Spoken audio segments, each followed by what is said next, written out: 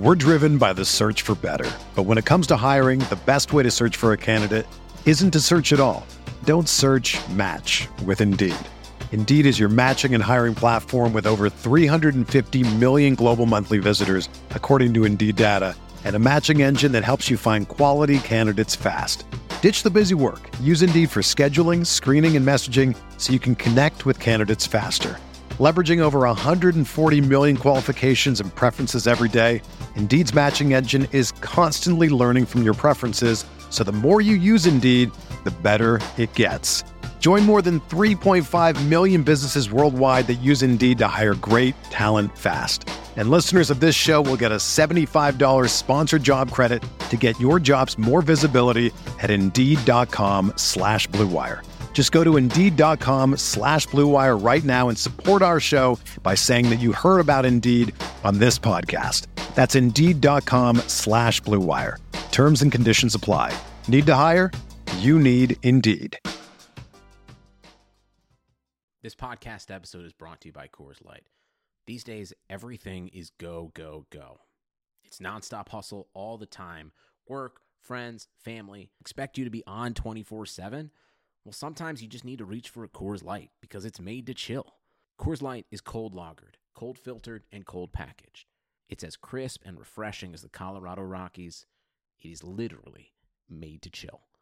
Coors Light is the one I choose when I need to unwind. So when you want to hit reset, reach for the beer that's made to chill. Get Coors Light in the new look delivered straight to your door with Drizzly or Instacart. Celebrate responsibly. Coors Brewing Company, Golden, Colorado.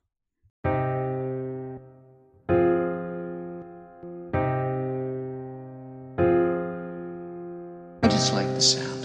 of it. Yes, ladies and gentlemen, Happy New Year. From your boys over at Veterans Minimum, I'm your host, Nick Deus, at The Lame Show is where you can find me. At Veterans Minimum is where you can find the show everywhere. In front of me, I have some New Year's resolutions, some New Year's goals for the show. But, as always, my guy, ALLEN_ Stirk. What up, baby? 2020, we're here. We are here. We made it through 2019. Overall thoughts on 2019? Good year, bad year, in between? Where you at? I would say in between. I enjoyed everything about Jorge Masvidal becoming the superstar that he is now. And I thought it was a good football season. Like, I remember 2017 was a real down year. Like, I remember the first 10 weeks, like, points were down. Just maybe because a little bit of the protesting brought it down because there's like a lot of negativity towards just football and just all of this tension. But last year, but especially this year, just seeing the rise of quarterbacks like Lamar and Russell Wilson becoming like a real MVP candidate.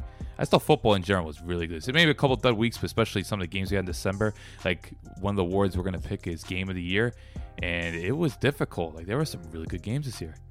I think there is one definitive Game of the Year we'll get to a little bit later. But yeah, man, I do think, we if you guys haven't checked it out yet, I had the year in review. I had the good brother Tim and Impy on the show. And it was cool. We ran through the year, and I actually I believe it was the moment of the year for me was the Masvidal knee. Had to be. Had to be, right? I literally, because we watched it together, I literally stood on a chair, and I was just like, that did not just happen. Like, it felt like a World Cup moment for me. Just like, is this possible? Just at that moment, and just from that angle, it was just insane. Yeah, dude. So good. All my feelings for that you can listen to on the Year in Review show, cheap plug. But for me, man, 2019 was dope, bro. I got to say, 2018 sucked. If I had to do a power ranking of the 28 years of my life, 2018 was easily the number one draft pick as far as like what was the worst. And I can't even tell you what the 2 seed would be. Damn. So to go from that to 2019 really being super fucking cool from just a lot of things, I did some growing. I finally figured out what I'm going to do, which was very fulfilling. Yeah, it's always important. Yeah, because for the longest time, man, I didn't know what I was going to do. I was going to be a cop. I was going to be a teacher. I was going to do this. It was a bunch of shit. And then started doing a podcast, fell in love with that. Love doing it to this day, or else I wouldn't be doing it. taking the next step in my quote unquote 9-to-5 job with my father and I, making an investment in the food truck. And I got my shit in order, man. You know, I cut out a couple of things and people in my life that were holding me back from one way or another. And it was just something I needed to do. And all encouraging things. I feel so good, man. I can honestly say, and you know, to anyone that's going through some shit, I've tweeted this out. I mentioned it before. Like, it's really important to remember that with time, it'll subside. Mm-hmm. It just will. And I feel like I'm a good example to say that because I'm living that, you know? And like I said, it's been well documented. I'm comfortable with sharing my story too. And yeah, man, it's just, I'm good. I'm happy. You're on board with VM. I sent you a nice little message on New Year's. I'm proud of you and the stuff you've been able to grow and being a part of the show.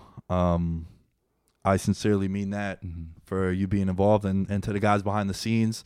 You guys know who you are. Alex, Taryn, Phil, Mike, Dom, the editor. Shout out to all you guys. And most importantly, everyone that listens. Coming off a really, really stellar year. We got picked up by a podcast network, which is dope. It's going to open up a lot of doors for the show. We got a dope-ass guest to kick us off the new year, a guy I'm a super big fan of, Danny Kelly from The Ringer. So it's good vibes only, you know what I'm saying? Damn right, and it's playoff time. We're coming up on, now it's the granddaddy of them all. We're building towards that, the best teams. It's a good time, man. It's a good time. And we got big fight in a couple weeks. Big fight in a couple weeks. I'm going to Miami in 2 weeks. Shout out to the 305. Holla at me. I will be down there. If you run to Masvidal, you better get a picture. Oh, dude. I'm trying to get Jared to see if he has any connects down in Miami to maybe pull off something. Because, you know, I wanna mention, what are some of your goals, man? Both personal, with the show. Like, what would you like to do? I think more it's just kind of branching out. I've been mostly a football guy for my life, although I have dabbled into music and entertainment, working at Billboard. So I think now it's just kind of more finding my niche. I'm still kind of in that transition influx stage where it's just kind of wanting to find more. No, I guess not for my identity personally. I know what I want to do. It's just more finding that support system / just being able to take more of the initiative, because there's times, especially when you're a writer working in the industry, you get kind of limited. So like this is like the first season I didn't cover any. I didn't get to travel, so that was kind of disappointing. Because for most part, when I covered the Falcons, I got to travel 2-3 times a year. This is the first year I didn't do any traveling, so I was kind of disappointed. But now it's just trying to figure out ways. Because of course you want to stay creative, you want to keep trying to build your follower list, and just you want to please people. But there's times in life where it's just like the self-acceptance is very key. I think that's one thing I've learned, where it's just like, okay, we're chasing that acceptance. You want people to be on board with your work, but sometimes you just have to realize, is this worth it? Am I really gonna make this sacrifice? So that's kind of like what I'm at right now, just trying to find that balance. But when it comes to this show, I'm very excited to get back in the podcast, because I've been out of the game for like 2 years, and I think now when you're working in media, I think you need to have some sort of platform. It doesn't necessarily have to be podcasts. If you want to do video, if you want to do radio, which I know radio might not be those popular things these days, but if you're on like Sirius or CBS, whatever it may be, do your thing. But I think if you're working in media, you need to have some sort of digital outlet. You can't just prioritize on writing, because writing's great, and if you want people to be enamored with your work, but I think you have to have some sort of digital platform. So that's why I'm really grateful to be with Veterans Minimum, and just glad to be doing podcasts, especially with you, someone I have a really good rapport with, because that's also very important. Nah, man, for sure. I couldn't agree with you more. Like, but you need that pat on the back. You need that validation. Yeah. Whether you know, it might be an ego thing or a pride thing where you're like, oh, I could do it myself. It's like, no, you can't. Right. Well, I gotta say, you're one of the big reasons why I even made the move to Blue Wire, because you're like, yo, man, look, being independent is dope.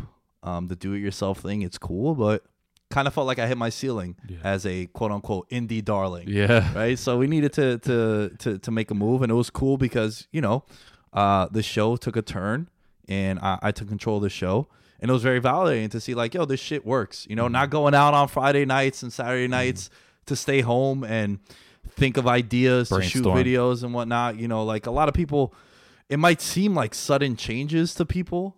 Like now we have the Patreon coming up, right? Like I've been doing this stuff for 4 months now. It's all sports betting and DFS. Well, that has ended, and we're trying to, you know, create some new content for the Patreon members. And this isn't a plug. This is like Alan and I have been talking about this since like the beginning of October. Right. It's like you don't want to just, it might seem like it's coming out of nowhere, but there's been a blueprint laid down. There's a foundation laid down. There's a lot of discussion being done, and that's just how it has to be done, man. And I got big goals. You mentioned traveling. I want to travel once a month for the show. Bring you with me, go places, right? It doesn't need to be crazy, but I want to do more interviews in person, because like the in-person shit is always better. Nothing can replace it. Just that experience. I'm a big vibe and energy guy, right? And this is pre-recorded. We've pre-recorded the interview with Danny Kelly. Like that shit was dope. Mm-hmm. But imagine if we had him in person. Right. Like if it was awesome over the phone, in person it's just way better. So I want to do stuff like that. I want to go and visit certain places for the show, like I mentioned. I want to grow the Patreon. I want to maybe build a website. I want to get media credentials. Shout out to all the fans. You guys are continuing to support. Just the networking stuff, So I'm excited. I'm pumped. I want to get a studio. I was telling you, I have an idea. That's the next step. Come September. Like right now it's cool, but this setup right now is in my home office in my basement. But it's just a hassle having to put up this step and repeat and moving the tables around and all that. It's like I want to just have a place where I could just set this shit up and never have to move anything, So like that's my goal for next football season. So everything we're doing now, I got to build towards that, So trust the process. Trust the process. Be patient with it. Anyone that's doing some shit that's unconventional. Someone called me unconventional the other day, and I kind of fucked with it. That's a compliment. Yeah. I was like, because that's exactly it, So if you're conventional, that probably means you're generic, and it's like, don't be. I mean, look, if you want to be that, that's cool. There's nothing wrong with that, but it's just not for me. So, yeah, man, I'm pumped. Shout out to everyone. My goals are well documented, and so are Alan's, and let's ready to rock and roll, man, for 2020 and beyond. All right. Let's get into some football, shall we? Playoffs. First up, these two teams played in the regular season, right? Houston and Buffalo. I think they played week 6. That game totally went over my head if they did. Let me just check that, because I want to say that it is a rematch. And the reason why is because our guy Taryn, shout out to Taryn. No, they didn't play. You sure? I'm looking at the schedule right now. Bro, the only AFC East team they played was the Patriots. You sure they didn't play in week 6? Because Taryn has it that they played in week 6. No, they beat the Chiefs in week 6. Taryn, you fuck. You ruined it. They blew out the Falcons in week 5 when Will Fuller for 1 week looked like Jerry Rice, and then they beat the Chiefs in that very impressive win. Mm-hmm. All right, so scratch that, I guess. Thanks a lot, Taryn, you piece of trash. All right, so it's a 2.5 point line. Houston Texans are favored. Something very interesting to note, it is the first start for one Josh Allen in the playoffs. It's going to be a common theme throughout every game that we're going to break down, Allen, that I think is important, because last year... Well, except Vikings Saints. Vikings Saints, correct. You're right. Last year, 3 players made their first ever start in the playoffs. Do you remember them? You have Deshaun Watson. Mm-hmm. You have... Wow, why am I blanking on this one right now? Oh, not that. No, Dak Prescott was 2016 against right. the playoffs. Oh, man, why am I blanking on this right now? Come on, he's the MVP this year. Oh, of course, Lamar Jackson couldn't complete a pass. And the almighty, everyone's favorite, apparently Ryan Pace confirmed it, starting quarterback in 2020, Mitchell Trubisky. Congratulations. So all those quarterbacks that Alan mentioned, first-time starters last year, all 3 of them having the benefit of playing in front of their home. I don't want to say poor Trubisky, but the Bears really should have won that. Yeah. I mean, he had one good drive at the end. Yeah. All 3 of those guys that we mentioned lost. Since 2000, quarterbacks making their first ever start in the playoffs. 14-30 straight up. 12-31-1 against the spread since 2003.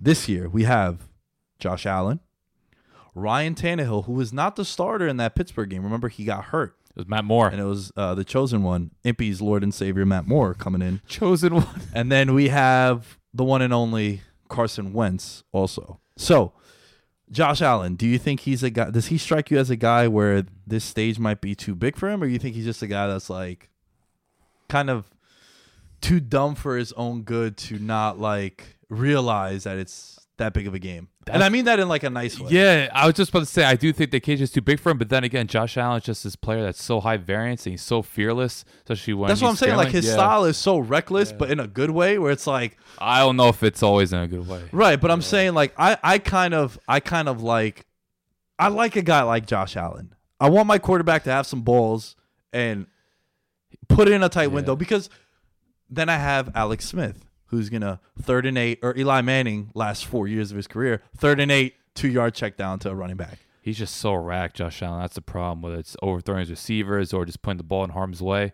Like, I think what benefits the Bills is just they have a defense that can be relied upon. You know the Bills' defense is not going to get overwhelmed. They're going to keep the game competitive regardless of who they're going up against. So that's what benefits Josh Allen. He has that leeway. It's like, okay, I could turn the ball over twice, but his defense probably hold opponent to, 20 points, 24 points at most. Like, if you're going to beat the Bills, you're going to have to scheme some things up, like you got what the Patriots did a couple weeks ago, getting Rex Burkhead into open space and some things they do in the Kill Harry. Now, granted, the Texans do have a ton of skill position talent in terms of what they have on the outside receivers, but this Bills defense, they're so deep, and I think that's why it's a really good litmus test to see where Bill O'Brien's at, because I feel like this time every year it's like, oh, it's Bill O'Brien. Is it going to be another dud? They're just known for those duds. And now he's up against a real top defensive minded coach in Sean McDermott, who has a lot of player experience. He's a big part of the Carolina Panthers' success. So I think that's one of the more interesting storylines, is both these coaches coming from two separate sides of the ball. Is it possible that this is a realization to the Texans? Because I think so. I like Buffalo in this game. Ooh. And I think that Will Fuller is a game time decision, but there was a report from Evan Silva.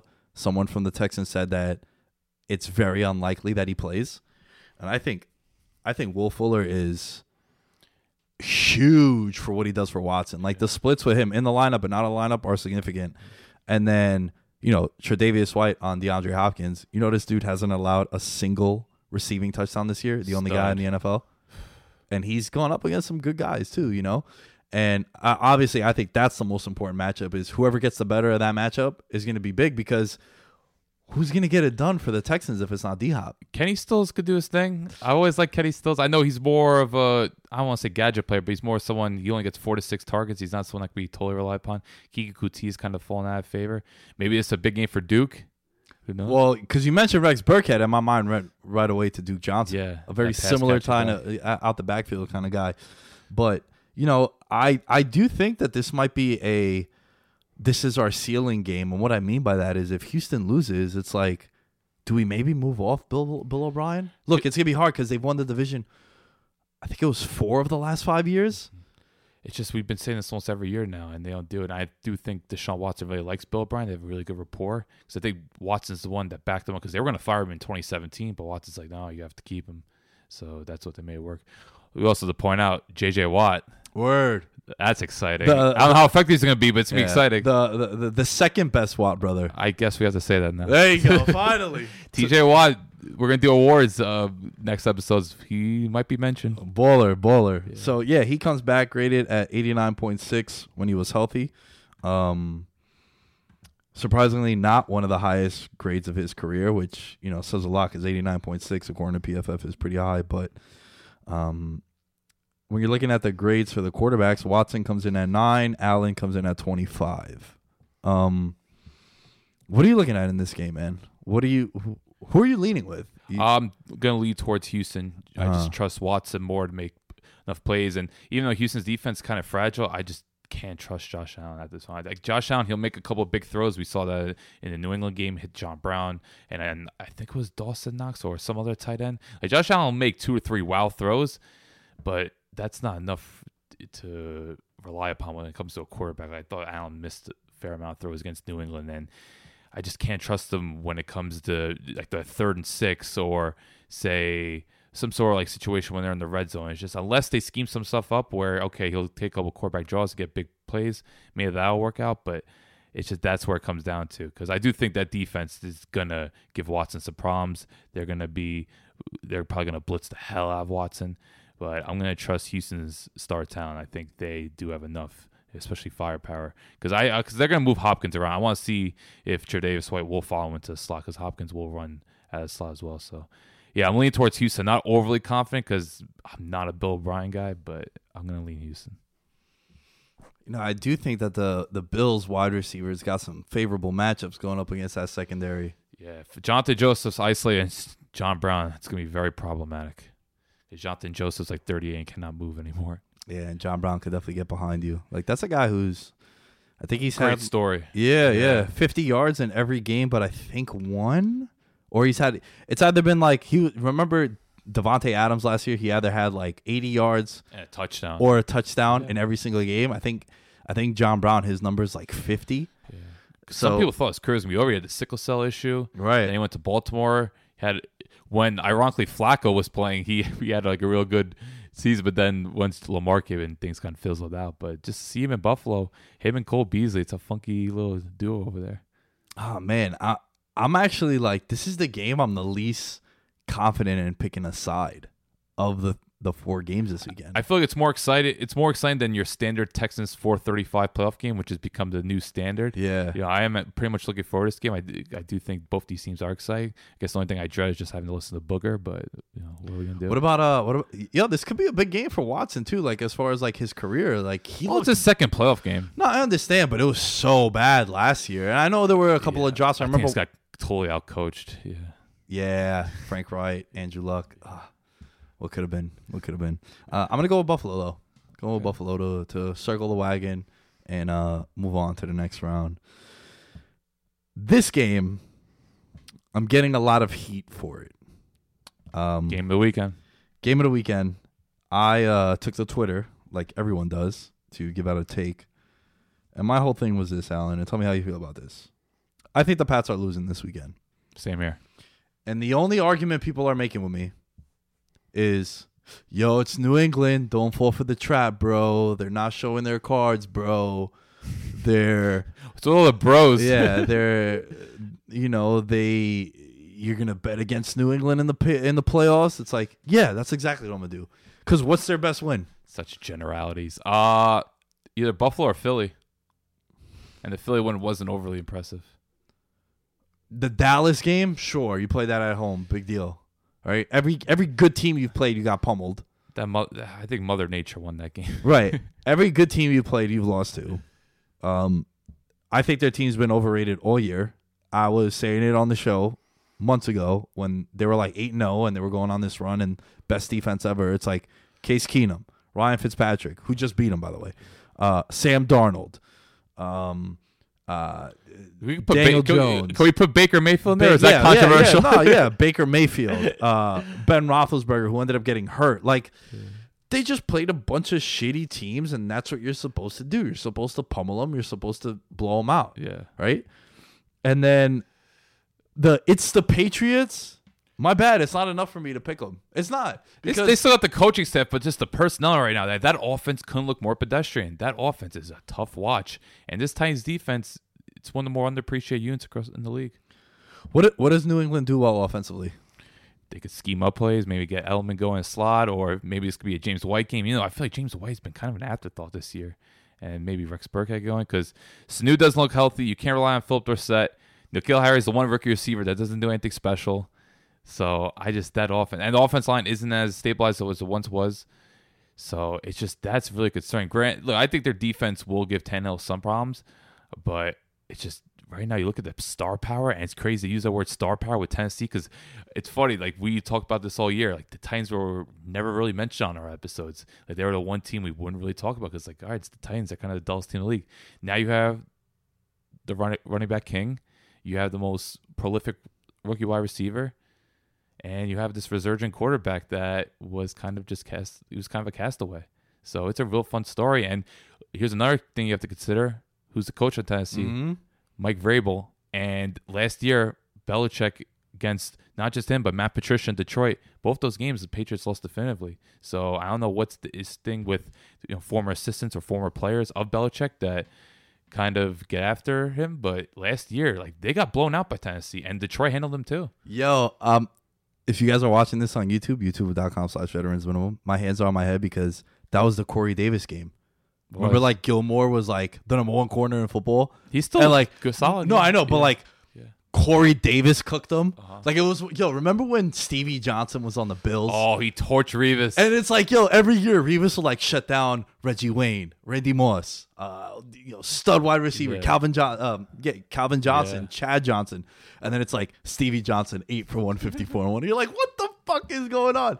So when Corey Davis like lit up Stephon, Corey Davis, that was the best game of his career. He had like 10 catches. I want to say over 100 yards.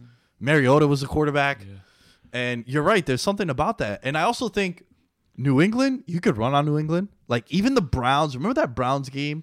Nick Chubb was breaking like 25 yarders and he fumbled like 3 times. Yeah. But like there was one run. He ran for like 60 yards and he got hit from behind. They've been doing better. Saffold's sign was really big for them. But the Titans, obviously, they want to run the ball. They have the number one running back in football. I mean, he was the number one rusher. Yeah, per yards. Most yards in the league, Derrick Henry. And that's their identity. And I think Tannehill's going to not kill him. Like, I think Tannehill's going to do enough. He's played New England in the past. I think that's something. Yeah. Now, again, this is a first-time start for Ryan Tannehill. That's big. But, like, I'm sorry. And if I'm wrong, I'm wrong. I'll take it on the chin. I don't mind. But if it's not this week, it's next week. And a part of me wants it to be next week for New England when they got to go into Kansas City, because it's important to remember that if New England and New Orleans win, they know who they're playing next week, where everything else, like... And you're getting classic matchups. Right. Even though it's New England team, obviously not much elite team, but still on paper, it's fun. Looking ahead a little bit, like, New England would have to go into Kansas City, and I feel like it'd be such poetic justice for them to, like, put a dagger in the Patriots once and for all, Andy Reid. But let's not get too ahead of ourselves. This Titans team is must-watch. I love watching this Titans. We even mentioned Jonnu Smith, who, other than George Kittle, might be the best tight end after a catch. I know Belichick today said Jonnu Smith's the best tight end after a catch. I'm like, let's watch George Kittle. But besides that, I think Jonnu Smith's another guy that, who would have thought he probably wouldn't have played a lot of snaps if it wasn't for Delanie Walker, who's now on IR. I just don't see what New England could do. Like, Edelman's not even that healthy.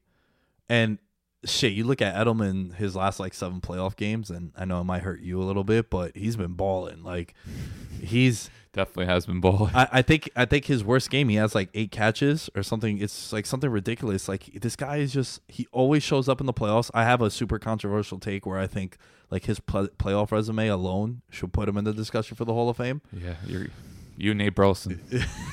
So shout out to the wide receivers. That's why. But dude, I think, in years past, it's like, we have Gronk and we've been saving Gronk, and you would see that where it's like, we're going to unleash Gronk 4 or 5 times, 4 or 5 moments of regular season, right? We'll unleash Gronk like against a Kansas City, against a Baltimore, against a Houston team, like an up and coming team, right? And then it's like he's very pedestrian. And then like they would unleash him in the playoffs. I mean, shit, that game against Kansas City, it was Edelman and Gronk whenever they needed to play, which was crazy to me. Yeah. It's crazy to me. It's like, dude, they've been doing this for a decade. Like, Brady goes to these 2 guys. Like, Edelman converted 3 third and longs in that overtime game. And it's like, how do you not double cover the one guy that can make a play for them? Yeah. And I think he's hobbled. And you can't run on Tennessee too. Tennessee's pretty good against the run. And they use Edelman in a slot. Who's the tight slot corner? Logan Ryan. Knows him. They know him. Yeah. Kind of thing. Man, I just think it's a shame Malcolm Butler's out for a year, because Malcolm Butler loved to get back at Belichick after the whole Super Bowl. Right. We have only one for Pat. Maybe Deion Lewis can make an impact. I know his snaps are kind of limited, but he's still a threat. I love watching Deion Lewis. It's unfortunate that he's now with Derrick Henry, but man, I'm excited about Tennessee. I think they've quietly been one of the best stories of the season. Like, that offense is really fun to watch, and especially what they do off play action. In particular, like, Tannehill might have the best QB rating in the league off play action. That's how good he's been. So, how do you feel about A.J. Brown this week? Oh, one thing I was going to set up, because Gilmore got lit up by Devontae Parker, which was pretty extraordinary. Just watching Devontae Parker look like Julio Jones. But look, A.J. Brown's a threat, whether it's off play action or if they use him. You saw a screen against Houston, like they're going to use them a variety of different ways. So even though you might be shadowed by Gilmore, they're still going to try to get him the ball as much as possible. And then you have Corey Davis, Jonnu Smith. They have a lot of weapons. Maybe Adam Humphries will pop up. I'm really high on this Titans team. It would be unfortunate if they crash because, boy, we're going to look like idiots if they just completely fall apart. I think the one issue could be pass protection. They have looked a little bit iffy this year, although I do think Mariota was a big reason for it because Mariota hold on to the ball way too long. I think Tannehill, who's an impressive athlete, by the way. Tannehill isn't going to have credit. Like, he's one of those white quarterbacks. He can move. He was a wide receiver in college. I know, but people just kind of sleep on, like, they just sleep on Tannehill in general. Yeah. So, yeah, I'm really excited. I think the only way New England really wins is, of course, they have to out-scheme them, but also if just Tannehill falters, and it's going to sound cliche, but if New England wins the turnover battle and, if they start generating pressure, because I do think they're going to try to blitz Tannehill more than they blitz other teams, but I got to go with Tennessee. New England has never gone to the Super playing this weekend. Yeah, because I remember, what was it, in 2009? That was the Ray Rice game. The Ray Rice game. There was another time early New England. This is like 05, 06. Yeah, like Jake Plummer, New England. Oh, man. Sorry, Jake Plummer, Denver. Man. Yo. Yeah, who had the pick, and then he got hit at the 1 yard line as a touchdown? Ben Watson. Oh. Sorry. Who's playing this weekend? Ben Watson tracked down Champ Bailey. That's right. Oh, and, dude, that is one of the greatest football plays you'll ever see. This guy, I'm going to try to find the clip, but Bailey gets the pick in the red zone. In the end zone. Mile High. In Mile High. Yeah. Is returning it, and Ben Watson is on like the other pylon and just perfect pursuit. Like if you want to do pursuit 101, like backside tackling, this dude chases him down, takes him down at like the 1 yard line. But yeah, New England has never made it to the Super Bowl. I believe they've made it to the conference final one time playing this weekend. So that's another thing you got to factor in with New England. Like, in the past you say, hey, they got it. They're the Patriots. They don't have that extra week to prepare. And there's a team that could really use that extra week with Brady being older, Edelman being banged up. Yeah. And they play a red-hot team that didn't have to break much of a sweat against Houston because Houston played their backups. If you think about it, they kind of had a bye week with the Saints. Like, remember that Saints game? They rested Derrick Henry. I mean, I know he's the only one that rested. I don't think that was a bye week because they lost that, and it could have been affect their playoff hopes. Well, here's the thing.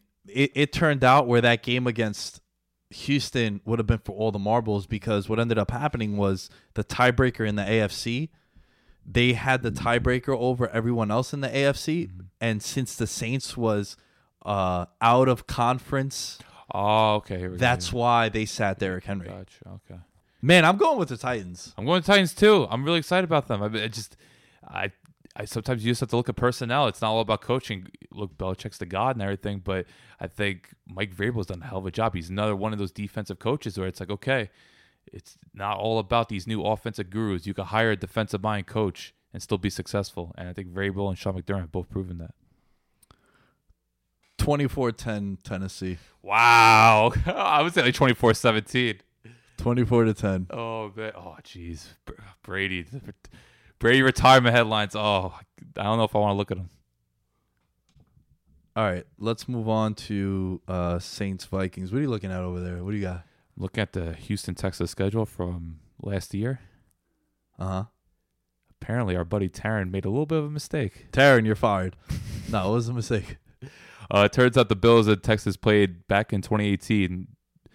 Houston beat them 20-13. I forgot the Texans started out 0-3 last year. Was that week 6? That was week 6. Taryn, you piece of trash. Good call. Just say you're off. Yeah. They did. Yeah. Oh, dude, the Texans were 0-3 and Giants they banged beat out. them. Yeah, that's when you know things are rough. Oh boy. And then they won 9 straight. Man. Yeah. Interesting. All right, let's get into Saints and the Vikings. As Alan had just noticed.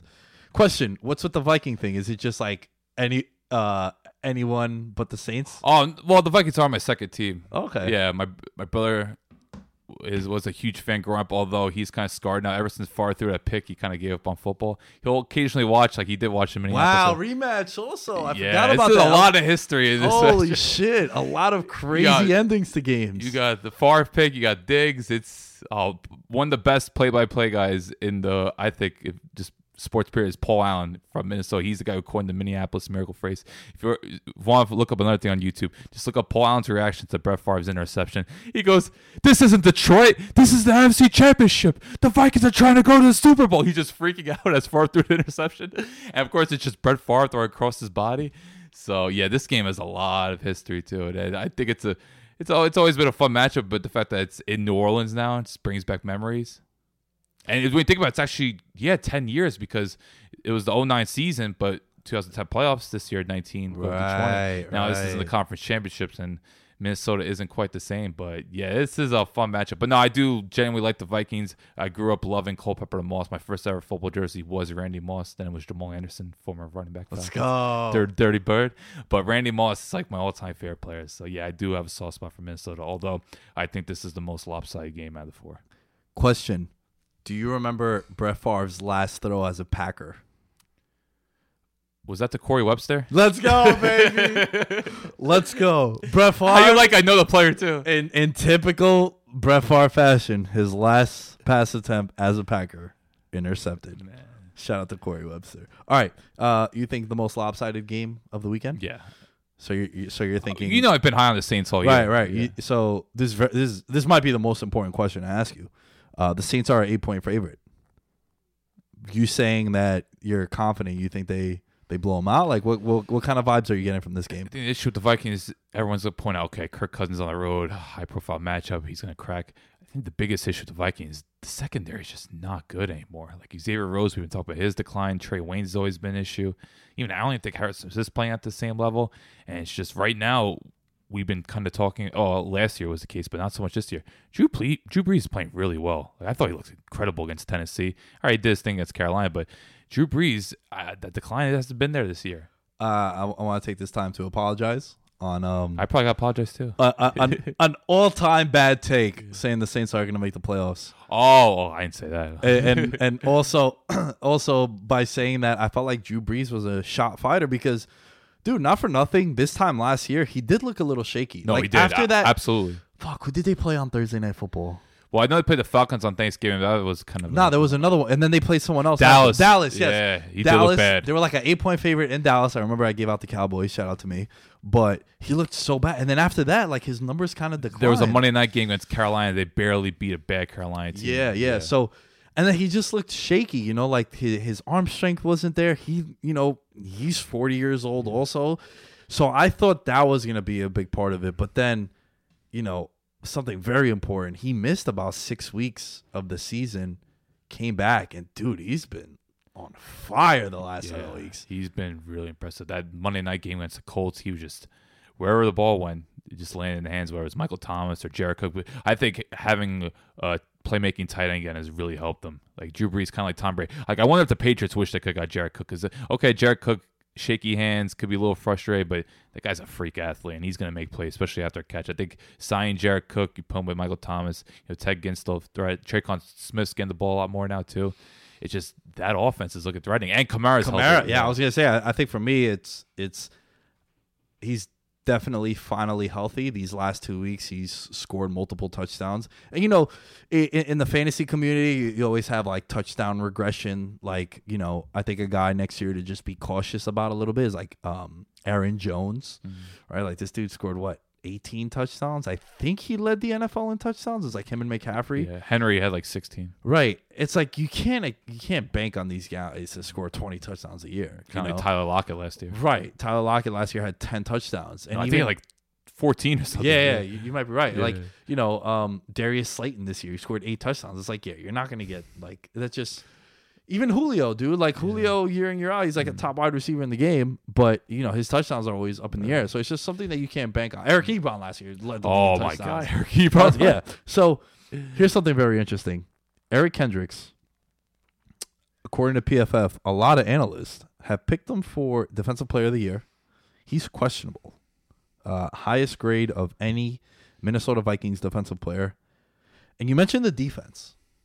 Secondary shaking up. Are you familiar with their schedule? I'm looking at it right now, and wow, there are quite a lot of below average / quarterbacks that shouldn't be in the league on this list. Chase Daniel, Sir Daniel Jones, Case Keenum, Matt Moore, Kyle Allen, David Blow, Mitchell Trubisky, and they don't have a single corner that grades over 50. And the big concern is, okay, everyone's going to bring up their pass rush. Danielle Hunter is a stud. Everson Griffin still get the job done. New Orleans offensive line still one of the top units in the league. They do not allow a lot of pressure. Ramczyk and Armstead, as good as it gets when it comes to tackles. That's where, like, okay, maybe the Vikings will blitz a lot more, but the Saints are one of the best screen teams in the game. Like, they know how to put together screens, whether it's through Kamara or if they go to outside with Thomas or Smith. If the Vikings can't generate pressure, I just think Drew Brees is going to torch them. And then offensively, that offense line is very shaky. And even though New Orleans, okay, they lost Rankins and Davenport, but still Cam Jordan's is lethal as a guess. That guy, you could put him across the line of scrimmage, he's going to cause problems. I just think there's so many matchups that favor New Orleans. The only way I can see Minnesota doing well is just if Dalvin Cook goes off and they dominate the time possession. I think this is the type of game that it's like, okay, if you could control the ball, if you got to quote-unquote establish the run, which, Mike Zimmer being as old school as he is, he'll do it. They just have to force some turnovers and run the ball effectively. Otherwise, I just don't see how they could contain that New Orleans offense. Yeah, Adam Thielen don't look himself. I think I'm excited to watch Diggs though. Right. Oh man, I could definitely see them like completely trying to put the clamps on him and like, yo, you're not gonna get shit. I wonder how much Janoris Jenkins is gonna play. Dude, what about the starting secondary for the New York Giants this year, week 1, is playing in this game. You have him with Lattimore. It's just the thing is, I'm not sure how much they're going to see field because Minnesota. I'm not sure what the exact stat is, but they do not play a lot of 3 wide receiver sets. Mm-hmm. They're notorious for running 2 tight end sets with Rudolph and Irv Smith. They're just very old school, and they just don't have the depth to have those 2 receivers. So maybe it won't matter as much, but it's just I think New Orleans just firing all cylinders right now. They are such an explosive team, and even though defensively they're a little shaky, it's just Drew Brees, just the way he's playing right now with Michael Thomas, like. There isn't a better rapport right now in the league. Like those two are just completely in sync. And Minnesota, like it would be shocking. Michael Thomas doesn't have like 125 yards out of this game. Do you think in the NFC more so than the AFC, home field really matters in this playoffs? Because man, I feel like New Orleans might not get to the Super Bowl because they won't have home field. Like looking ahead, if they win this game on Sunday, which it's fair to say we both think so. They're going to go into Green Bay. And if it's like 4 degrees in Green Bay, and, the home road splits are well documented between Drew Brees, like indoors and outdoors. I think also their defense. For some reason, their defense does not play as good on the road. But also, I need to push back on everyone that has that take because it's not true since they got Michael Thomas. Oh, okay. Since Michael Thomas got there, Drew Brees is a completely different quarterback on the road. Like, he's not what he is in the dome, but he's not as bad. Mm-hmm. And I think that's having a guy like Michael Thomas who does a lot of the dirty work underneath. And that could be Kamara, too. I want to show him some love. But I think it's very important to remember that. I know in 2 instances we're looking ahead, but, man, I think the Saints win. Yeah. 35-14, 35. I'm expecting a blowout. We'll see some good old Kirk Cousins garbage time points. No quarterback does garbage time better than Kirk Cousins.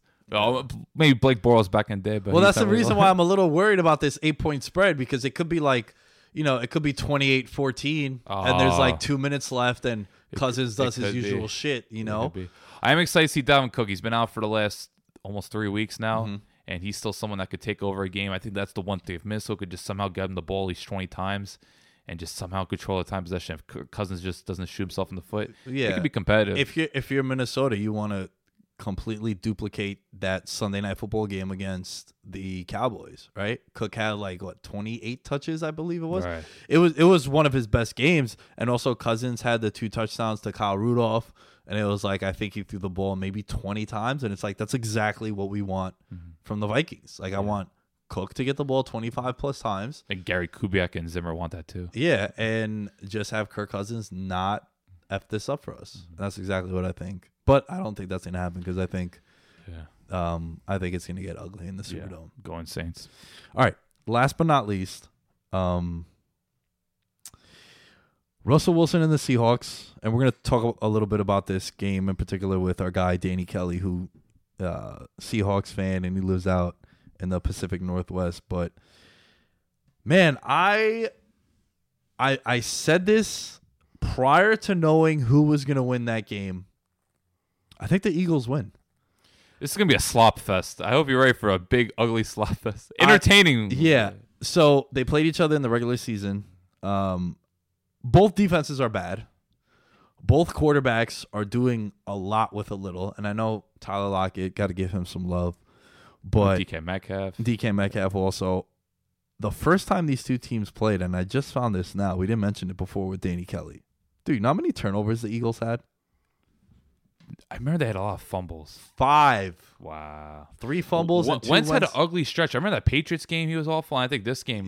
That was the famous play where Miles Sanders is wide open in the flats, like 3 yards from him. He just airmailed it. Yo, that ball landed like past the sideline out of bounds, like that white chalk. It landed like past that, and Miles Sanders was so wide open. It was one of those plays where like Miles Sanders kind of looked at him. He's like, "Dude, what the fuck was that?" Yeah. He's hurt.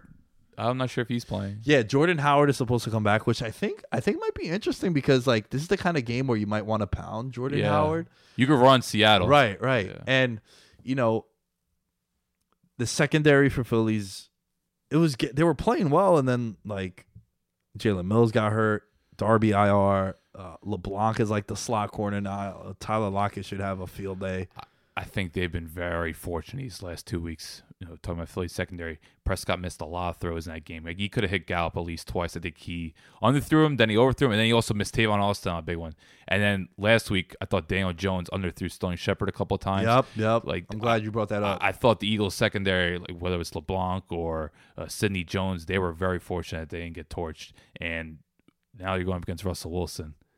It's like, I don't think you can get bailed out this time around. Right. And also, this game is at 4:40 as opposed to being a 1 o'clock. So you don't have that body clock thing for the Seahawks. Yeah. I will say Philadelphia is a very intimidating place. I was there, Eagles-Falcons 2018, and just those fans do not sit down. I was in the press box just looking around like, this is a really intimidating place. And Eagles, they still have their front four, and Jim Schwartz will blitz as much as possible. And no Dwayne Brown for the Seahawks. No, you have George Fant, former basketball player, play left tackle. So I think this is the biggest of all the quarterbacks this weekend. I think Carson Wentz has the most pressure on him. Yeah, actually, he hasn't won a playoff game for them. And he's been... I think there's a little pressure on Kirk Cousins. I know they're kind of a lopsided matchup, but I feel like Cousins has to at least do something. Sure. And maybe Breeze too. Like, dude, they can't. This might be the last hurrah. So no, but I do think Carson Wentz, just because he hasn't been there. The jury is still out on Carson Wentz, which I think is fucking ridiculous. That's harsh. If you don't see it with Carson Wentz, I don't know what to tell you. I don't think the jury's thought. They just want to see him do on the biggest stage. This guy, the most underrated storyline of this year is how well he's played. I know he had the bad stretch, like we mentioned, the Seahawks game quarterbacks do, and the Patriots. But, dude, this guy's been balling the last 4 or 5 games since the Miami loss. And even that game, they didn't lose because of him. No. Right? And this dude's been balling. And look what he's doing it with. Practice squad guys, backups. Greg Ward was undrafted, right? He's the first, not even undrafted, bro. He was a college quarterback. Oh, wow. He was a quarterback for Houston. Yeah. This was a team I used to hammer the overs in. First time in NFL history that a quarterback throws for 4,000 yards. I know. Not one wide receiver over 500 yards. That's impressive. Not one.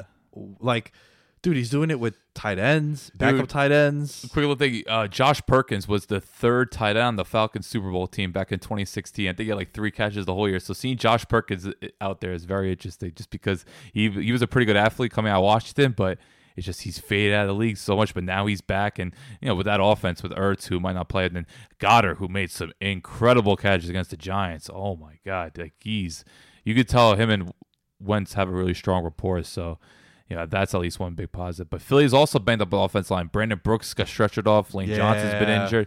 These teams are just beat up, but Philly in particular, there's so many. They're just limping into the postseason, but it's just the way Wentz is playing and just that home field. I do think that home field is going to play a big factor.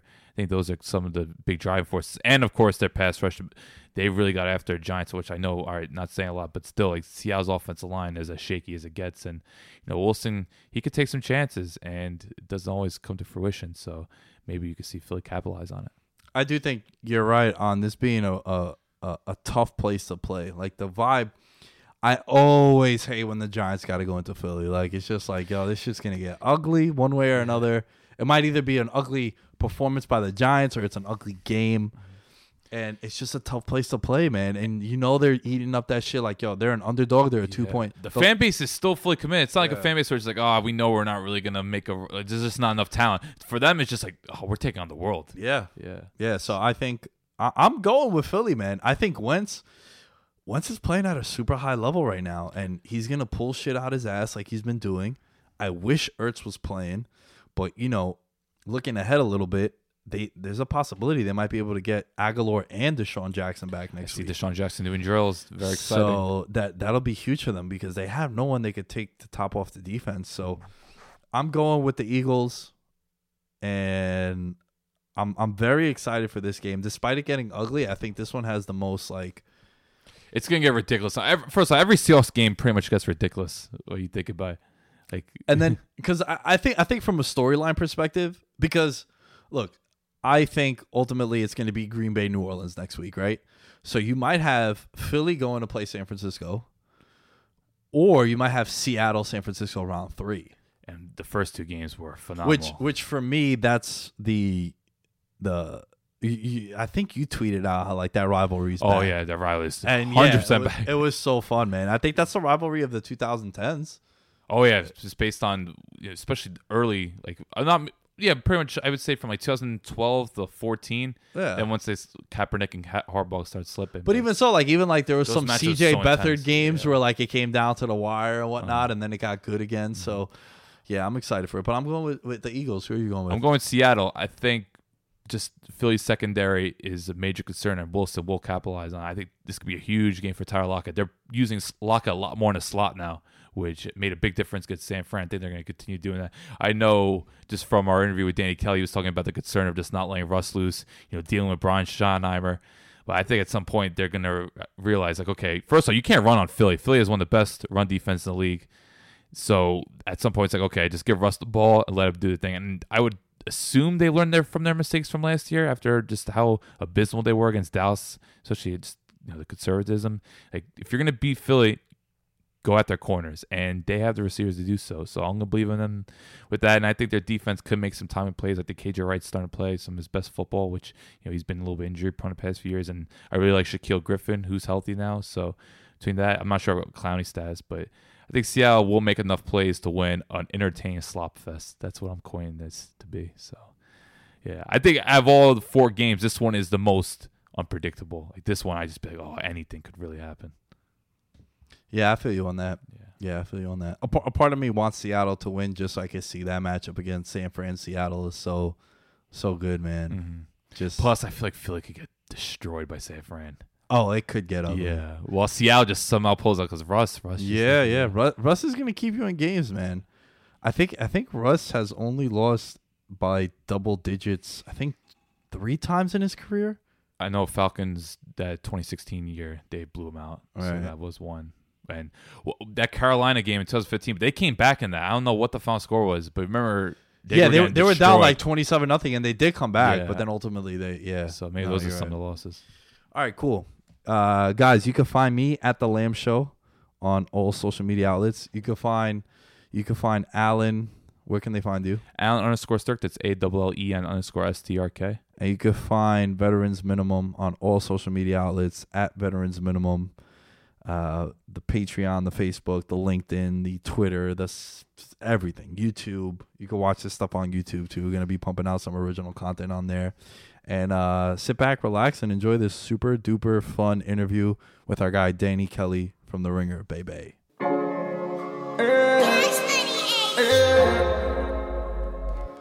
All right, I think one of the coolest things about having a show and being able to build a following over the years is being able to talk with some people that you're really down with their work and their content. And this guy right here, man, he's one of my guys over at The Ringer, Danny Kelly, fantasy football guru, NFL enthusiast. Draft specialist now. He claimed that title last year, right, Daddy? Yeah. Little jack of all trades, I guess. But yeah, definitely. Swiss Army knife, man. That's not a bad thing. There you go. There you go. Thank you for coming on the show, first and foremost, man. Like I mentioned, big fan of your stuff. It's always cool to get to chop it up with people that I'm a fan of. And, yeah, welcome, man. Welcome to VM. I appreciate that. Thank you for having me on. And it's been a fun season. It's always funny because the season is just so grueling, and now that I'm doing draft stuff, it's like not even the end of it. So I'm just trying to like keep my head above water for a couple more months. But yeah, it's been a kind of a crazy season. A quick day there. Are you slightly disappointed that we didn't try to introduce you like Danny Heifetz by screaming your name off the top of our lungs? No, I mean it's a good way to get me kind of hyped up because if you ever listen to the Dynasty podcast, he's the energy guy and I'm kind of like the really low key guy. So that's like it's a good way to get me going. But I don't require that for all my intros. But yeah, I gotta ask you because you live out in Seattle, right? Yeah. Dude, what is that like? Because I went to school in Buffalo for 2 years, and we were kind of talking about this beforehand, but, you know, I remember when I was in school, they were talking about how, you know, Buffalo's one of, like, the more depressing places in the country because it's like, always darker. I remember I played football at Buffalo State, and I would go into football meetings, and it's like 75, 80 degrees. You're chilling in a tank top. You get out at 8:30, 9 o'clock, and it's 50. It's like 30, 40 degree swings. So what's it like living out in the Pacific Northwest, man? Well, the summers here are amazing and like make it all worthwhile, I think. And spring's pretty good too, but man, it gets pretty sad in the winter.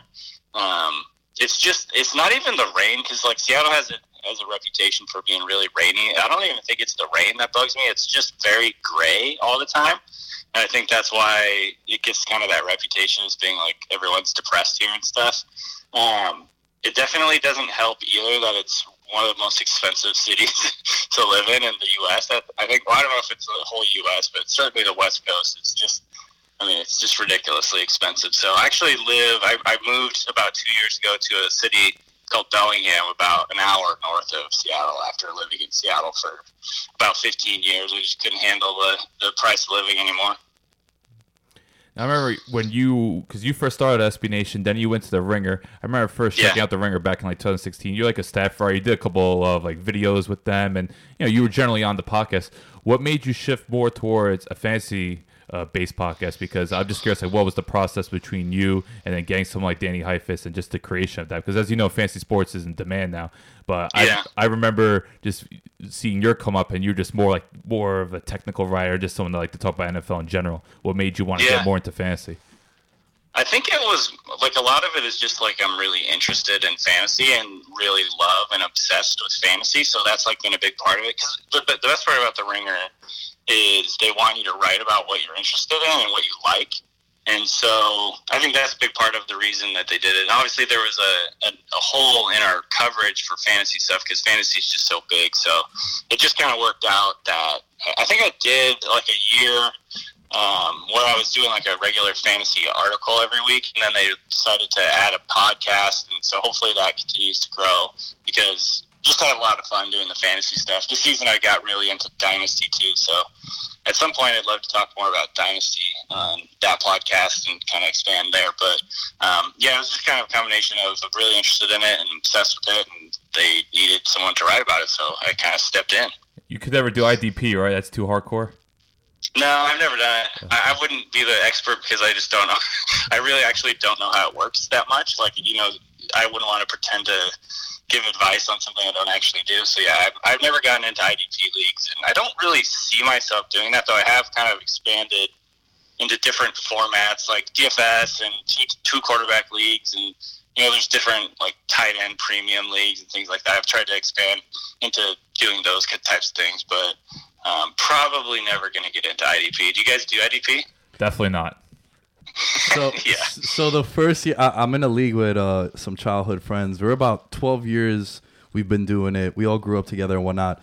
But what's funny is the first year, and I'm the commissioner of it, and I've won it back to back, and it doesn't go over well with all my friends because I'm like a king troll, man. I shot maybe it's my fault. If you remember the Michael Jordan commercial when LeBron didn't win the title the first year he went to Miami, I did like a parody of that, and it was just like they hated it. But the reason why I'm bringing it up is because the first ever year we did it, I knew nothing about fantasy. This is like 2006, 2007.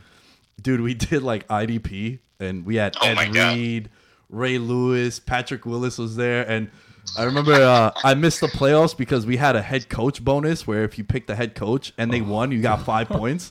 And like, oh my God. it was like a week 12 game, and I ended up, or week 13, I should say. And yeah, it just gets too funky, man. It's just crazy. Yeah. I can't even give it. I'm just like you. I can't give advice on that kind of I stuff. hope you didn't have Jeff Fisher as your coach.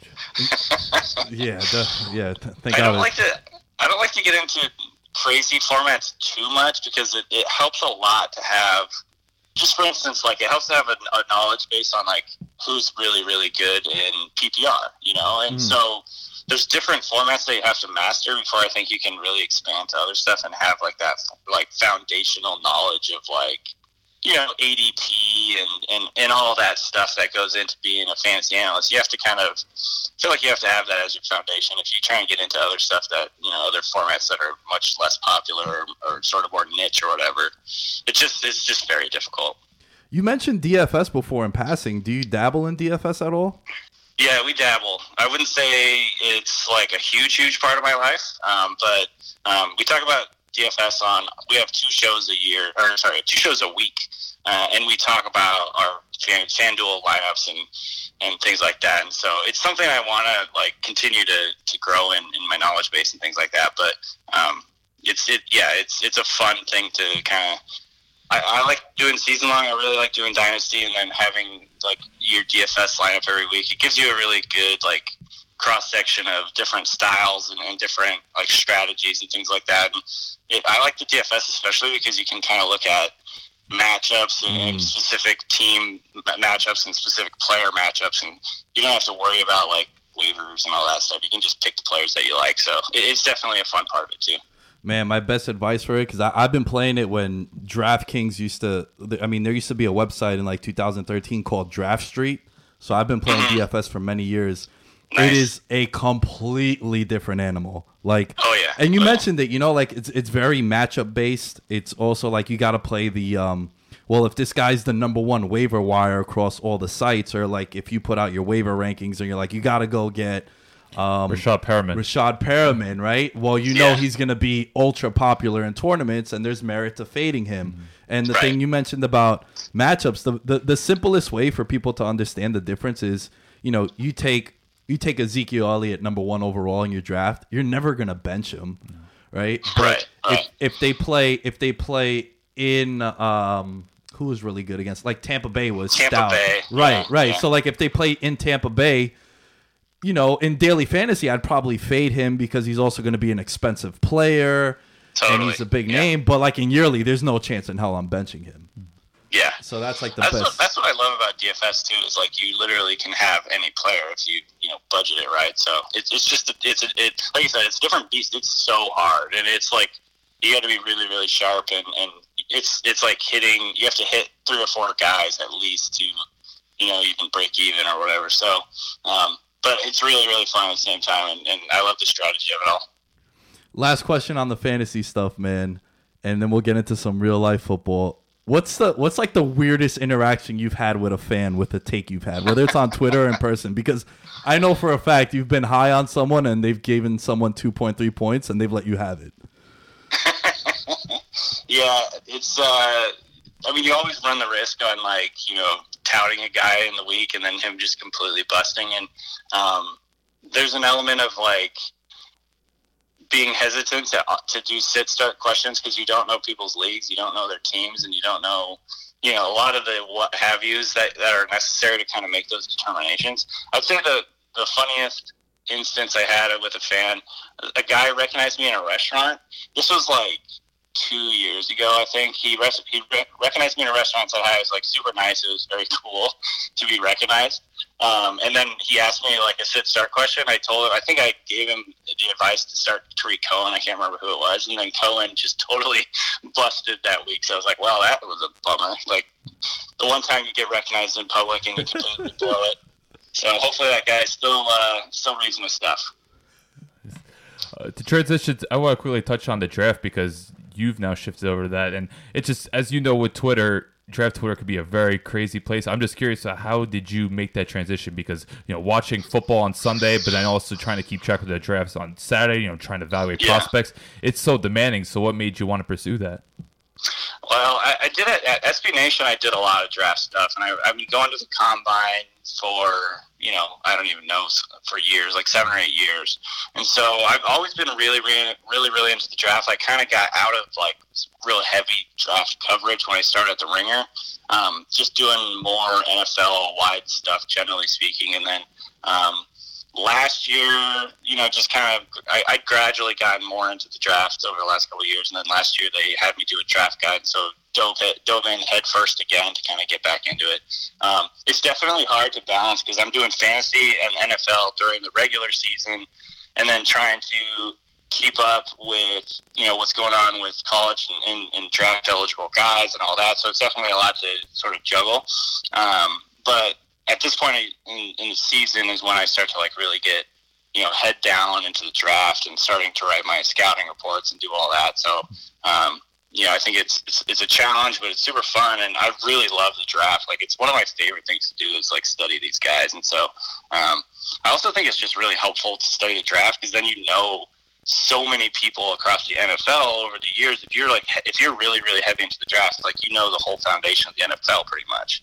And so, I just think it's a great way to expand your knowledge of the league, and generally it's just super fun. I really like the draft. I love, studying these guys. And a lot of it is, like, the skill guys are all related to fantasy too, like dynasty leagues too. So there's kind of a lot of overlap there too. Quick thing, was it you or Mays that was going crazy over George Kittle? I remember someone from the Ringer just wouldn't stop talking about George Kittle going to that draft.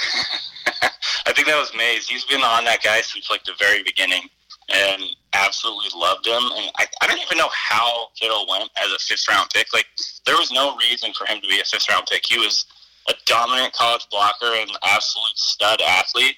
And it was just really surprising that he fell that far. I don't exactly get what the NFL was thinking in that. Don't worry, I'm a Giant fan, and they took Evan Ingram over him. That was the same draft. Well, what Mays tweeted out, Adam Shaheen went over George Kittle, so I think he has more reasons to be aggrieved. Yeah. The Seahawks took Tedrick Thompson, the safety, like a few picks before Kittle, and I remember people were really pissed at it at the time, and definitely did not turn out well in the Seahawks' favor. Could use a guy like Kittle right now. Danny, so you've been in Seattle for 15 years now, was it?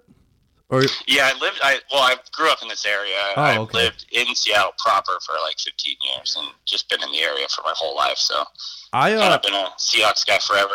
Right. All right. So you're a perfect person to ask this because I feel like for many years I've been on the Russell Wilson is working, like obviously Russ Magic and whatnot, but dude, I feel like he's been super underappreciated for the longest time, and like the last 2 years, he's finally like the NFL fan that's like the purist and like does the deep dive stuff like you do, like we do over here. We always appreciated Russell Wilson, but when do you think it translated to like a national level of saying, you know what, this guy's really a top 5 guy? Because even when they won the Super Bowl, you had the people saying, well, it's Marshawn's team or it's the Legion of Boom. So when do you think that transition happened? Because I think he's like a top 5 quarterback of this past decade. Yeah, I would agree with you. I think it's just, honestly, it takes so long for, I guess, like draft position and a lot of the biases and sort of like stereotypes that people use. So obviously he's short. And, there's probably still people that say, like, spout, like, the talking points about him not being able to see over his line and stuff like that, which is, there are certain instances where he can't see, but it's absolutely not been like a major factor in his career. And so I think it just takes a really, really long time for him to not only, I guess, for people to kind of get over those preconceived notions, but also his draft position as a 3rd rounder. I think people are still like looking at him, and some people, at least in the last few years, are still looking at him as like a game manager and all that. Can't carry the offense on his own, which is, I think, been proven wrong absolutely over the last few seasons and, even further back. So it's just one of those things that, why were people so obsessed with Andrew Luck for so long? He was the chosen one. He was the first overall pick, I think. It goes the other direction too, where if you're a 3rd round pick and you're short, people kind of just never forgive you for that or never forget about it. And I think it also, definitely was a factor that he was on a team early in his career with like a historically good defense for for 4 straight seasons, they were one of the best defenses, if not the best defense in the NFL. And Marshawn Lynch was a very big personality, very, very one of the best running backs of his generation type guy. And so there's all those factors going around, a lot of huge personalities on that team. And I think it was just hard for people to kind of accept that he was a huge part of their success, even though he absolutely was. One of the more polarizing draft prospects was the DK Metcalf. I had no idea what to expect of him going into the year. Just you heard about, what's his route tree like? Is he going to be able to separate? How are his hands? Yeah. How impressive have you been with him? Because I've been shocked to see how much of a playmaker he's become. Yeah, I think I'm just looking it up right now. He's my second highest receiver in my draft guide last year. So I feel like I've been vindicated a little bit already with that. Because he was a very, very hotly contested sort of, guy that couldn't run, couldn't turn. There's so many memes on Twitter of seeing him, he turns like an aircraft carrier, and there's no way around it. He actually is like a slow turner. That 49ers game, I don't know if you remember, the first one, Monday night, he caught, I think it was a crosser, and he couldn't turn, and he got tackled. He should have got a 10-yard game, but it was a 7-yard game. So I think that's a factor, and that's something that's always going to be there for him. But the way that the Seahawks, and I said this right when the Seahawks took him, I'm like, this was the perfect fit for him to excel at what he does best, and why. The way that the Seahawks run their offense, they're very, play action heavy. They like to get him going deep. I think he's always had, just absolute insane acceleration off the line, and that's the biggest part of him. He's obviously really big too, but he can get off the line so fast. It's RC car acceleration, and so that gives him a huge advantage right off the line. And then obviously he's big. They can throw it up for him. He's had a few drops here and there this season, which was a concern coming into the season, but for the most part, the inability for him to run a sub-7 3-cone is absolutely not been an issue. It's, he's big on slants. He can get behind the defense on play action. He's a big red zone threat. He has very good catch radius.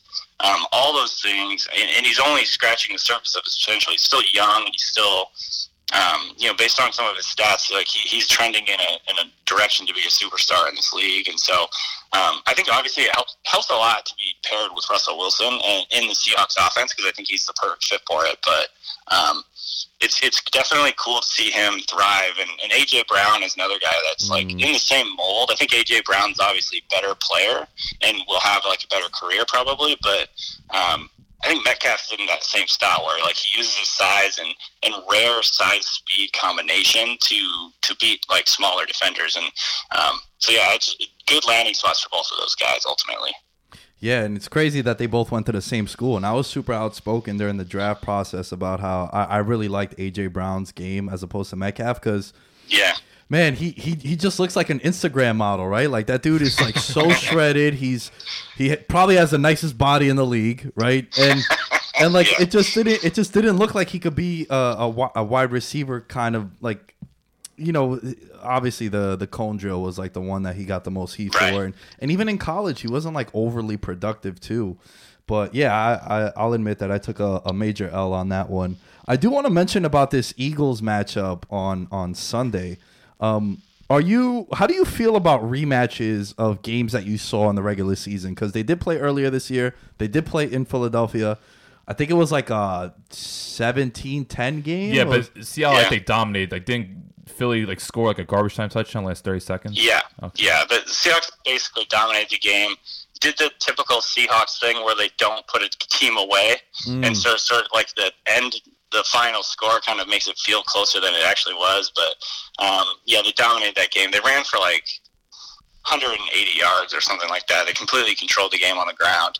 This week, I don't know if they'll be able to do that because they're missing their left tackle. Dwayne Brown, I think, is not going to play, and then Chris Carson's on the IR. Rashad Penny's on the IR. They just signed Marshawn Lynch, who obviously loved Lynch, and he looked pretty good, all things considered, last week. But I don't know if he's got the ability to necessarily put the offense on his back at this point, one game in or whatever. We'll see, but I just think that's probably less likely. And so I don't put a ton of stock into the whole rematch thing. I think obviously there's stats that point to, it's always harder to win the second time when you play a team because you kind of learn a little bit about each other. But I think that sort of goes both ways for both teams. And so I don't necessarily think that's a major factor. I think it's just more going to be like, are they going to let Russell Wilson kind of do what he can do? Or are they going to try and stubbornly, be themselves and be the identity that they want to be and run the ball? And if they can't have success with that early on, are they going to be able to adapt? Because that's what I'm more worried about is will the Seahawks try and, quote, establish the run? And if they can't, are they going to be willing to adapt and sort of start attacking the Eagles' defense, their defensive secondary especially, which has been a huge vulnerability for them this year? So I really just hope they let Russell Wilson cut it loose a little bit in this game. We saw it last year against the Cowboys in the wild card round. The Seahawks really just kind of blew their chance to move into the divisional round because they were too stubbornly starting to try and run the ball and all that. So that's my biggest worry is, this Eagles team is so banged up, but the Seahawks but I'm worried that the Seahawks won't kind of like cut it loose. Man, it's crazy that you mentioned unleashing Russell Wilson, because going back a little bit to what we talked about with the daily fantasy stuff, Russ is always like the most expensive quarterback on the slate for the most part. When Lamar Jackson or Pat Mahomes is up on there, sure, he's not, but he's always in that discussion. And a lot of times it's exactly what you say. When I'm doing my breakdowns and trying to build lineups, I'm like, is this going to turn into a shootout? Because I love Russ in a shootout. Like, this dude is a baller, man, and I love Lockett. Hollister is like a thing now, and he's been cut from teams. And we talked about Metcalf, and Malik Turner was catching third down conversions on that that Monday Night Football game. So, dude, it's so true. When they want to, it's as if Russell Wilson needs to just say, "Hey guys, I got this. Can you just let me play some schoolyard BS out there?" So I couldn't agree with you more on that one. It's funny because when they do the 2-minute drill and do hurry up offense where Russell Wilson is literally calling the plays and getting people set up and doing what he wants to do, almost invariably they just move the ball at will. And so it's just it's been really frustrating as a Seahawks fan, basically Wilson's whole career, that they haven't been willing to unleash him a little bit more. And I mean, I'll admit, I think Wilson thrives. It's kind of like the Ryan Tannehill thing. He thrives in a system where he has a run game at his back, and they do a lot of play action. And, all that stuff certainly helps Wilson and would help any quarterback in the NFL. But at the same time, I think, he's good enough to carry the offense. And when he gets going, when they get him in a rhythm and give him, more than just this random cursory drop back every third down or whatever, I think that he can really just, the expression in Seattle is let Russ cook. And we just really, I just really hope they kind of let him be himself and go out there and play a little schoolyard style, but Pete Carroll is just so conservative and always has been. I think it's one of those things where I should probably just stop hoping for it because it's never going to happen. My final question is about Jadeveon Clowney, because, as you know, he's one of the more polarizing players. Someone that always stands out on film, but the production's never been quite there. What did you make of the trade at first when it happened, and just his first year? Have you been satisfied, or has it been a little underwhelming? I think, I thought it was a good trade. The Seahawks didn't give up a ton. They gave up some, one sort of developmental pass rusher in Jacob Martin, who I think he's played well for the Texans, but I don't know if he has superstar potential or not. And then I think it was a third round or something. It wasn't a huge. Well, didn't they give up Mingo too? Come on, you can't give up Mingo. Yeah, Mingo, I think has played I don't know, has he even played at all for the? I've heard 13 snaps. I've heard Steve Pazol at PFF was he's played 13 snaps in 3 games. I'll be honest with you guys. Yeah. I had no idea he was on the Texans. That guy's been on 4 different teams in 2 years. Barkevius. Oh boy. Yeah. So I first of all, I didn't hate the trade. I actually liked the trade a lot because at the time it didn't feel like they were giving up a ton to get a guy who they absolutely needed. Their pass rush is very, very thin. They were leaning on a guy like Ziggy Ansah, who has not been very good this year. He's been hurt for a big chunk of it. And LJ Collier, their first-round pick, has not done anything, literally anything. I think he has 3 tackles this season. So they absolutely needed to make that trade. And going out and getting at least, top 1 or 2 tier type pass rusher in the NFL, you have to go do that in that situation, I think. And so in that sense, I was fine with the trade. I like it. I do think it's been a little bit underwhelming at times, but he's been dealing with a core injury that's really slowed him down over the last month or so.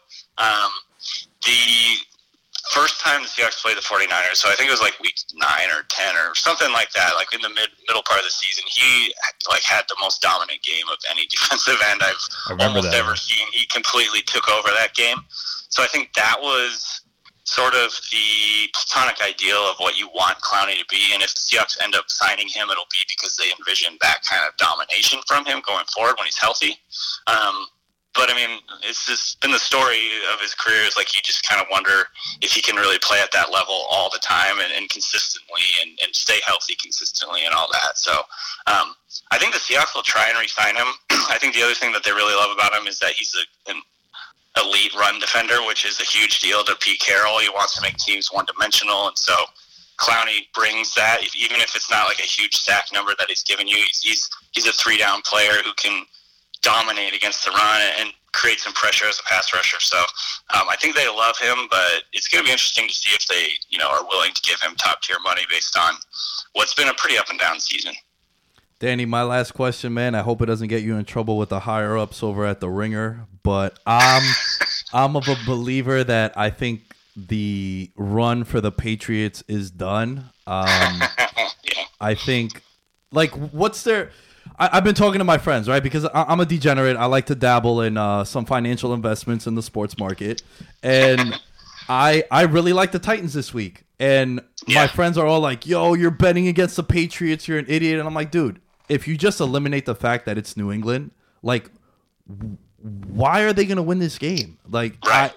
What's their best win this year? The 2 games against Buffalo? The Dallas win doesn't look that good. I think this is a team that in the beginning their defense was, it's an all-time defense. It's congratulations. You beat up on Sam Darnold, Case Keenum, and a bunch of scrubs. And look, I'm a Giants fan. Daniel Jones, I'm on board. Why not? We have a quarterback that's not a corpse back there. So, but it's a rookie quarterback, and he went into Foxborough, and it's your defense was doing great, but then when you play Deshaun Watson, you kind of get exposed. You play Pat Mahomes, you get exposed. You get exposed by Lamar Jackson. The Fitzpatrick thing, that's an ugly loss. That's the worst loss as far as the biggest underdog in the last 20 years in the NFL. Miami winning outright in a game that New England needed. The 2 seed was up for grabs. So how are you feeling about the Titans Patriots game and just this run for the Pats? Because poetic justice would be if they win this week and then they lose in Kansas City. That would be, and that's the last dagger, and you kind of the passing of the torch to a guy like Mahomes. But I don't want you to get in trouble with the higher ups at the Ringer, though. Well, I'm definitely not going to get in trouble with that. I actually wrote about the Patriots yesterday or today. I think it published, and it kind of wrote along the same lines. To me, the inevitability of the Patriots, it doesn't feel like they're inevitable anymore. Because how every season it's oh God, the freaking Patriots are going to be in the Super Bowl again. It's going to suck. It's going to be boring. I'm just sick of seeing that. And to me, they don't feel inevitable at all anymore, which is a big departure from, I think, previous seasons. The other thing is, this is the first season in a while where it feels like it'd actually be surprising if they went to the Super Bowl. There's just too many things stacked against them this season. Their offense is just bad, at least relative to what it normally is. Tom Brady is just not on the same page with his receivers. Their run game hasn't been as dominant as it was. Late last season, their run game caught fire, and they started doing some incredible things with scheme and getting. They would run, I think, 8 or 9 different styles of schemes in any one given game. It makes them very, very difficult to prepare for. You just haven't seen them kind of do the same thing this season. So I think their offense is bad, worse than you even expect, and their special teams has not been as reliable as it typically is. Obviously, their kickers hurt, so that's a big factor late in games. And even their defense, like you said, their defense that looked legendarily good early in the season has faded at times. They don't have a signature win this season against a good team. So I guess you could say that they did beat the Bills twice, right? So that's definitely a good thing. But